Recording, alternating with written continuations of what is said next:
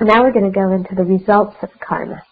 Okay, so karma is the intentional action. It's the cause. And now we're going to talk about the results of these actions. So this is also applicable when you're reading the newspaper and watching TV.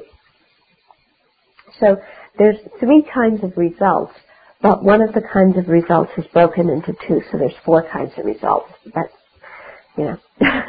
so it's called the maturation result, the result similar to the cause, and this is the one that's broken into 2. So there's the result similar to the cause in terms of your experience, and the result similar to the cause in terms of your habitual behavior.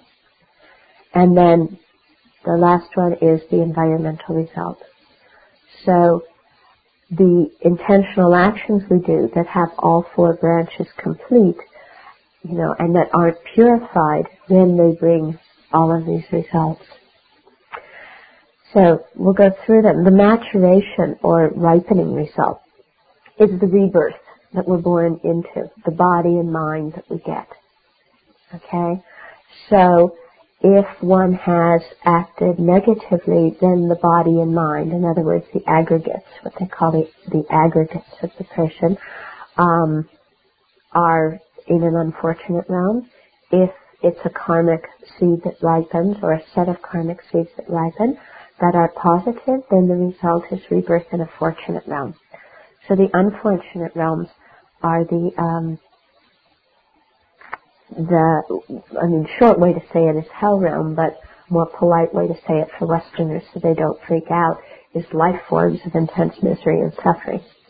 We can hear that better than we can hear hell, can't we? Mm. Yeah. And then the life form of intense dissatisfaction, and then animals. And then the 3 fortunate realms with human beings, and the demigods, and then the gods, or the celestial beings. So in terms of the negative karma, if it's a very strong negative karma, then it tends to bring the maturation result. In other words, it makes our mind attracted to the body and mind of a life form that experiences intense pain and suffering. Yeah. And you can see how this works, like let's say somebody, you take some soldier in a camp who, rounds people up and then tortures them and then kills them.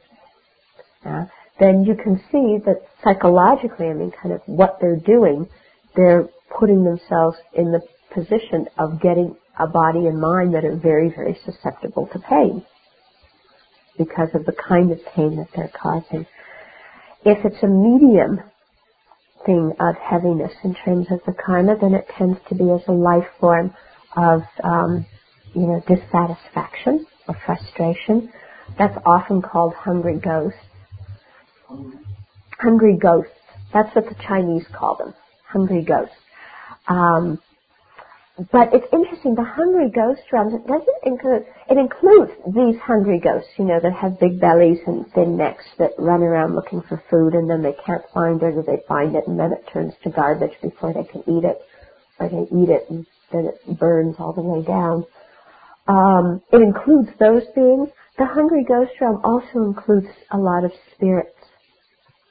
Yeah. So it's interesting, a lot of, when people talk about mediums and channeling and this kind of stuff, a lot of these beings, the spirits, are from lower realms. Some of them may be gods, but many of them are spirits. And so this is why we say that they aren't completely trustworthy objects of refuge, because they're exactly like us, stuck in the cycle of confusion.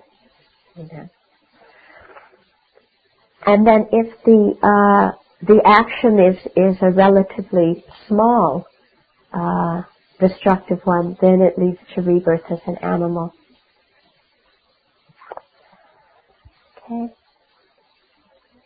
So, what realm we're born into, it's influenced by the factors that make it, the 6 factors that make the karma heavy or light, by the strength of the motivation and what the motivation is to start with.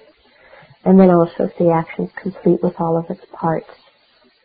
Because it's a complete, heavy-duty, perfect one, then, it's like